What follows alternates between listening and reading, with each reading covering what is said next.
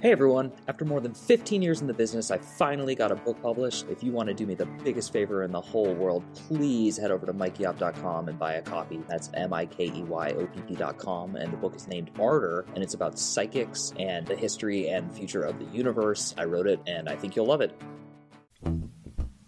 Hi, this is Mike Oppenheim, and you are listening to Coffin Talk, Interviews with the Living, a weekly podcast that explores how our views on death affect the way we live our life. This week we have Kim Sorrelle. She's an entrepreneur, director of humanitarian organization, author, and speaker. She devoted a year in search of the true meaning of love, and she actually found it. And her award-winning and best-selling book, Love Is, chronicles her sometimes funny, sometimes scary, always enlightening journey that led to life-changing discoveries found mainly on the streets of Haiti. Kim is now on a mission to change the world and the power of love. Welcome to the show, Kim. How are you? Mike, I'm doing great. Thank you so much for having me. Yeah, I'm excited, and I have a lot of developing questions. I'm certainly going to ask you a lot of questions about Haiti because it's always been a subject of fascination to me, especially because it's its own country on the same island as another country, and that's always puzzled me. But before we get into that, and of course love and how you found it and what it is, I would love to just know the standard 3 questions we ask everyone, which is how old are you, where did you grow up, and what generation, if any, do you belong to? Well, gosh, you are a man, I am a woman. And so that typically is not a good first question, but I am 61 years old and I grew up in Grand Rapids, Michigan, and I'm still in Grand Rapids, Michigan. So must mean I liked it, even though there's a winter storm going on right now. And I'm a boomer. I'm the tail end of the boomers. Gotcha. Yeah, I'm the tail end of Gen X or the beginning of millennial. Yeah, and it's funny because we tell our guests to listen to an episode ahead of time, and I know you did, but one of the reasons that we asked them to do that is so they know that we're going to ask them how old they are, because it has definitely rubbed a couple people the wrong way. But it's also a conversation about life and death, so it's okay. So actually, let's go into the anything in a weird order. But I would just love to know that Haiti, especially in America, and I'm pretty sure internationally, does not have the greatest reputation. It has like a very low longevity rate for people living there. It's got a lot of poverty and just a lot of, I've read different versions that say it is literally the most impoverished country in the world, or it's in the top 3.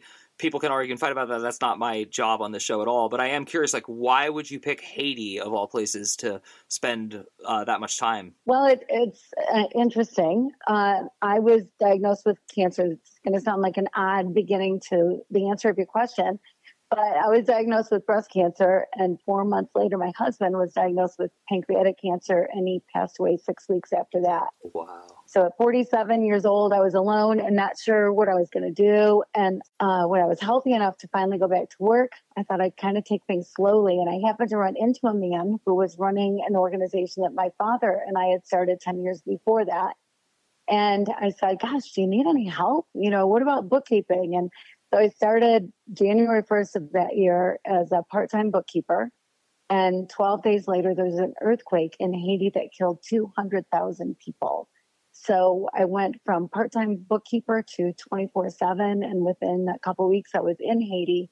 And then I spent at least part of every month in Haiti for the next several years after that. Wow. That totally adds up and totally makes sense. And so how much, I'm not interested in are stereotypes true or not, but how much of the media speculation and also just the general, when you mention to people you went to Haiti and you hear things like what I said, how much of that is actually resonant and true, and how much is just completely fake, or what's the real deal in your opinion?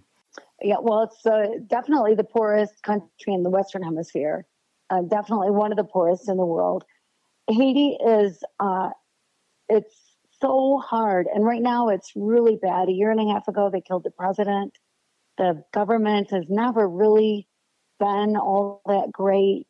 Gangs are pretty powerful in Haiti. They've taken over some streets, some major highways. They've taken over a lot of things. That's a lot of kidnappings. People are dying.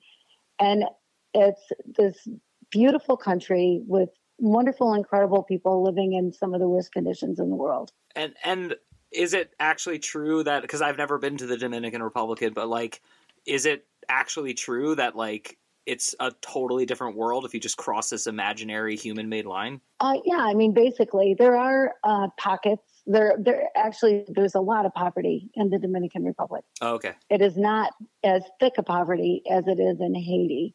The average wage, I'm sure, is higher than what an average person makes in a day in the Dominican Republic than it is in Haiti. Haiti, it's like the average is like $2 a day or some ridiculous number like that. And the Dominican Republic, there's a lot more opportunity for jobs, but there are also pockets of Haitian communities that are just very, very poor. It's kind of like every country has people that will come in and do the work that the people that live in that country won't do. And that's true of the Dominican Republic with Haitians. Like they have the worst jobs in the Dominican Republic, working the coffee plantations and that kind of thing, sugarcane, which is just tough jobs. Wow. I mean, it's so interesting. And with your own cancer diagnosis, if I heard the story correctly, you got it slightly before your husband got his, correct? Right. Yeah. 4 months. So I know this is like a weird question, but it is literally like I have to ask it on Coffin Talk. What was it like, that inflection moment of like all of a sudden you go from being like everyone's concerned, everyone's worried about you, to like, oh my God, it's arguable, but I would say pancreatic cancer has like a much larger death rate than breast cancer currently, at least. What was that like? Like, what was that experience like of like having to? I'm assuming you had to like parcel out your fear of your own mortality and also your self-concern and kind of like start reworking it to include your husband. Is that in any way accurate? Yeah, well, it's not inarguably a higher death rate. It definitely is. Pancreatic cancer, there's just not a cure. And there's different types of breast cancer, so it kind of depends on what kind of breast cancer you have, but a lot higher cure rate for sure. And so when my husband was diagnosed, it was 2 years almost to the day after my father-in-law was diagnosed with pancreatic cancer. And then, so we knew the road. We knew the diagnosis, the prognosis. We knew more than we should have known or wanted to know about pancreatic cancer. And so it was just crazy to have two diagnoses at the same time. I was well into my stuff and I was going to be just fine, still going through stuff, but I knew, I was going to survive it and I was going to be fine. But we also then knew that my husband was not going to be fine. And so we just prayed. We're praying people and, prayed for a miracle or, a miracle of heaven, but that he wouldn't be in pain. And 6 weeks, and we had a great 6 weeks together, amazing 6 weeks together, watching Cash Cab and playing gin rummy and, whatever, just having a good time at home. And it wasn't until the last morning he woke up on a Sunday morning in pain. And we'd had great hospice care, just wonderful palliative care. And so he was not in pain all those 6 weeks. And then all of a sudden was. I called the hospice nurse and she came right over and I said, "Guy, do I call my kids?" And she said, no, lots of time. And I was behind him. He was sitting on the edge of the bed and I was holding him from behind because I didn't want him to fall off. And I could just feel his agony, just feel it. And so I whispered in his ear, I just said, "Oh, baby, just go." And he never took another breath. Wow. Yeah, it's like beautiful only in this peculiar way that those of us who have watched someone die like understand when they're in that much pain. Like there's just a beauty when you let them mentally release, because they're holding on for everyone except themselves usually at that point. And I think this is a good point to ask, what do you think happens when you die? But I'd like to tailor it to, one, what do you actually think happens when you die? The normal question. Two, did that change with your husband's death and with your cancer diagnosis, if that was ever something you talked about? Hey everybody, I just want to thank you so much for listening to the show. Our numbers keep growing and we have a premium package, and it would really help us out if some of you loyal fans would head over there and sign up. You get bonus monthly podcasts, you get a book I wrote, and you also get extra essays and other content. So please head over to mikeyop.com, that's MIKEYOPP.com, and sign up today. Well, my husband was this incredible man. We had a great marriage. He was an incredible, faithful, wonderful guy who believed in God and prayed every day and was just very faithful. And so he didn't fear death. There were times when throughout the 6 weeks, I would just start crying and he would just hold me and say, "Don't cry for me. You're the one that has to stay here." So I believe in heaven. I believe in an afterlife, whatever that looks like. And my husband also believes in an afterlife. And we did before our diagnosis and did after our diagnosis. The one thing that changed was seeing the process with my husband, because it wasn't like it was only that instant. Even though he wasn't suffering and we had this great 6 weeks, there were a few moments toward the end during the 6 weeks where he just was not there. I looked in his eyes and he was somewhere else. It's almost like there was a transition from life to death. And so it was very interesting. And eventually he came back and then all was well, whatever. But yeah, it was an interesting thing to witness. Wow. And so what do you think is going to happen when you die? I think I'm going to see him again, which will be great because I miss him. And how much of your current life and the way you live it is affected by that belief, or would be shattered if it suddenly dawned on you that it's not true? That's an interesting question. I would say that I hope my life wouldn't be any different, knowing or not knowing, finding out that it's true or finding out that it's not true. I mean, I think that as human beings, we should live the best life that we can and be kind and treat other people well. I think is about the most important thing that we can do. And I think that should be true of people that believe in an afterlife or don't believe in an afterlife. Yeah, that's really well said. And I mean, you sound happy, you sound positive. Obviously, we're going to get into your book and how you found love. But I also find it interesting because your book is about finding love, but it sounds like you'd already found love with your husband. So maybe we should start there. What do you mean by finding love? Well, the true meaning of love, it just seems like there's this mystery around love, right? Like Ed Sheeran sings about it and Nicholas Sparks writes about it and, whatever. But what is it really, And people think of love and they think of love with a partner, but love is well beyond just a partner, whatever. And so, but what is it?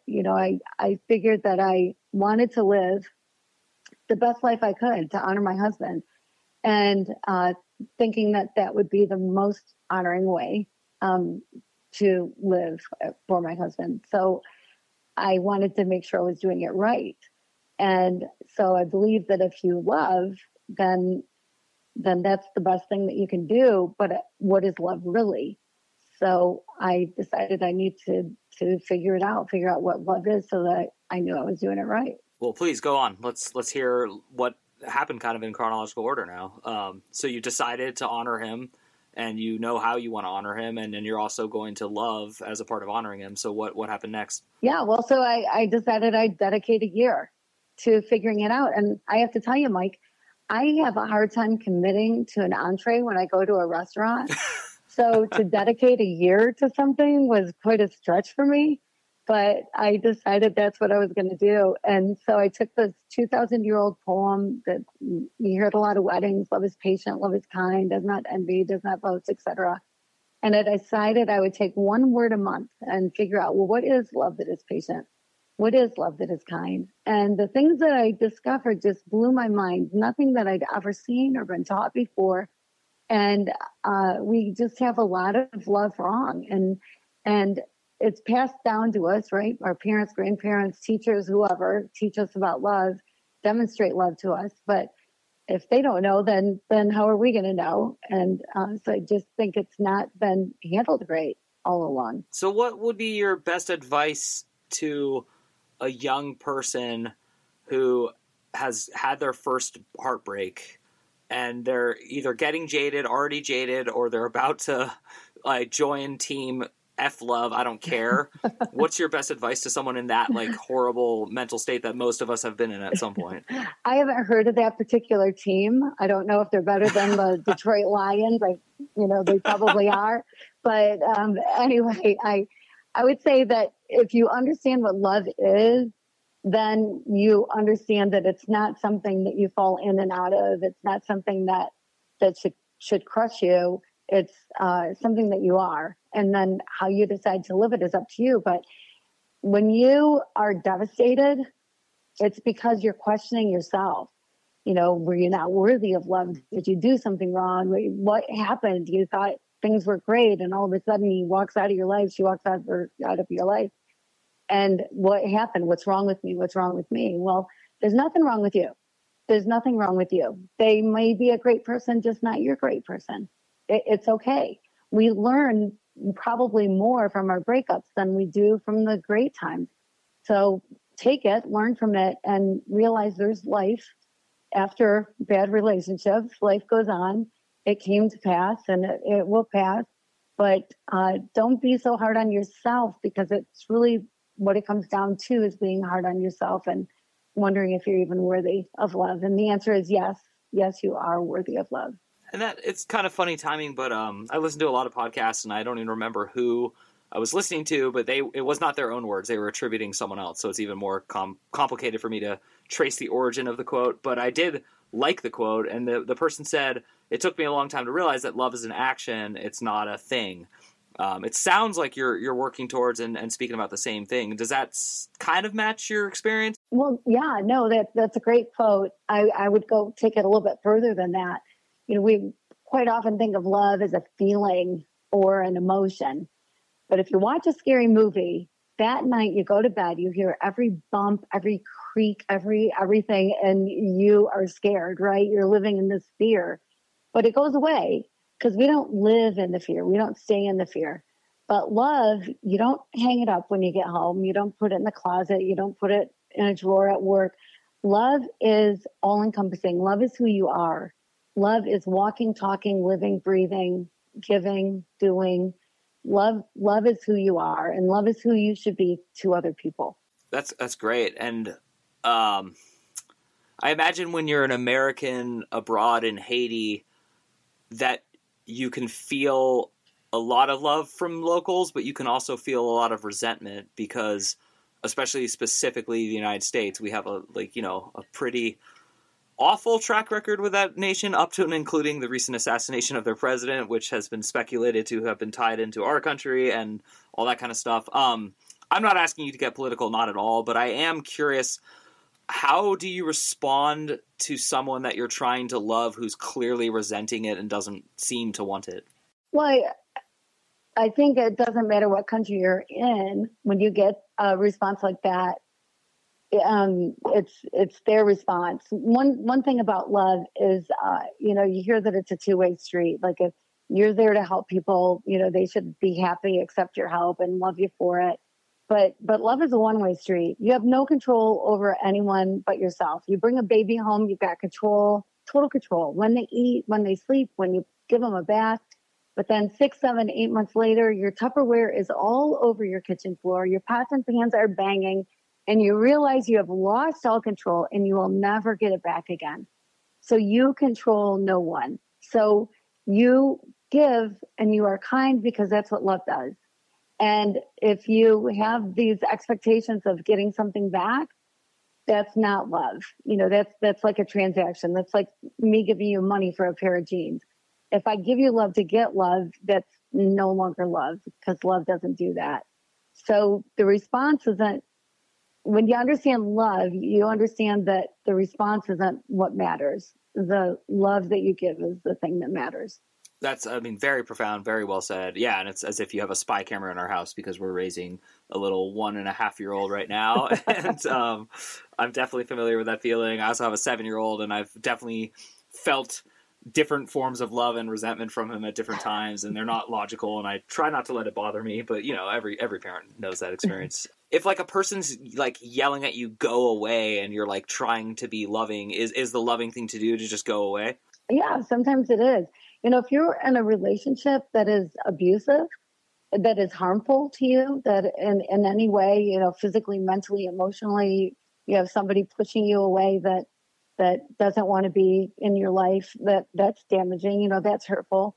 But, somebody hurting you, somebody abusing you, sometimes the best thing you can do is walk away. And that is love. And it's not love to stay. Because if you stay, you're enabling the person to still live in that same behavior. You're not helping them to get out of that behavior, because it can become habit, treating people poorly. So sometimes love would say, walk away. Cool. Thank you. I think that's really helpful for me and others to hear. And then I do have like a pretty large question I want to ask you, but before I get into that, because we were talking a lot about your book, and it sounds great. And I especially love as a writer that you took that famous like poem / saying that we all hear at the weddings, and then you divided it. And I'm assuming that, you know, each chapter probably applies to it and all that. And I just like that style. So I am curious, in your biography, you talk about how it's sometimes funny, sometimes scary. What's like one of the funnier stories and what's one of the scarier stories? Oh, goodness. Well, one of the scariest stories was I was chased by a motorcycle gang. That was a little crazy. That was a little harrowing. And one of the funniest things is I slept outside with tarantulas and snakes and chupacabras or whatever it is that's lurking in the bushes of Haiti, and was scared to death. And twice woke up. There's a 5-night stint where I had to sleep outside, and 2 different times I woke up because there was something on my leg, and I thought I was going to be dismembered and poisoned, and Haiti probably didn't have the anti-venom, and I probably couldn't get airlifted to Miami in time to save a leg or whatever. But both times when I looked to see what it was a chicken. That's awesome. I was listening that whole time and I was like, I think she misheard the question. I said funny. That's awesome. I've actually literally had nightmares where like a spider especially is crawling on me, and I've like woken up to find one on me. So it's funny. And what about with the motorcycle gang? Was it like, were they specifically chasing you because of something you'd done, or was it something that kind of developed? Yeah, no, they were definitely chasing because of something that I did. I had crossed the border going into the Dominican Republic, and I didn't get stamped on the Haitian side because they changed the system and whatever. But anyway, so I took a motorcycle back to the Haitian side to get passport stamped, but negotiated a price before I went, and then came back on the motorcycle, and the guy wanted more money. And I said, well, no, we negotiated a price. I gave him what I said I would. Well, so then when I was driving away after getting my Dominican stamp, I was with 2 American friends, both men. We were driving this truck back to the DR. And all of a sudden we're hearing, go, go. One of the guys was in the back of the truck watching our tools, and he's yelling for us to go faster. And we're like, well, what's going on? And then all of a sudden we realized that rocks, not pebbles, not small things, but big rocks were being thrown at us. And so my friend that was driving just put the hammer down, put the gas down as far as he could, and was driving like Mario Andretti. These motorcycles were coming up alongside of us. They were behind us. They were trying to get us to pull over. I swear we were taking the curve on 2 wheels sometimes. It was crazy. And when we finally got far enough away that they stopped chasing us, my friend said, what was that all about? Why were these guys chasing us? And I said, well, the guy wanted more money. And I think he was mad I didn't give him more money. And he said, well, how much did he want? And I said, well, $5. And so I literally risked all of our lives for $5. And that probably wasn't the wisest choice on my part. I understand, though. It's a matter of principle, and we've all been there. It's a very strange feeling. I even heard a hilarious stand-up comedian talking about how he has enough money to give the homeless guy outside his building like $500 every day, and it wouldn't hurt him.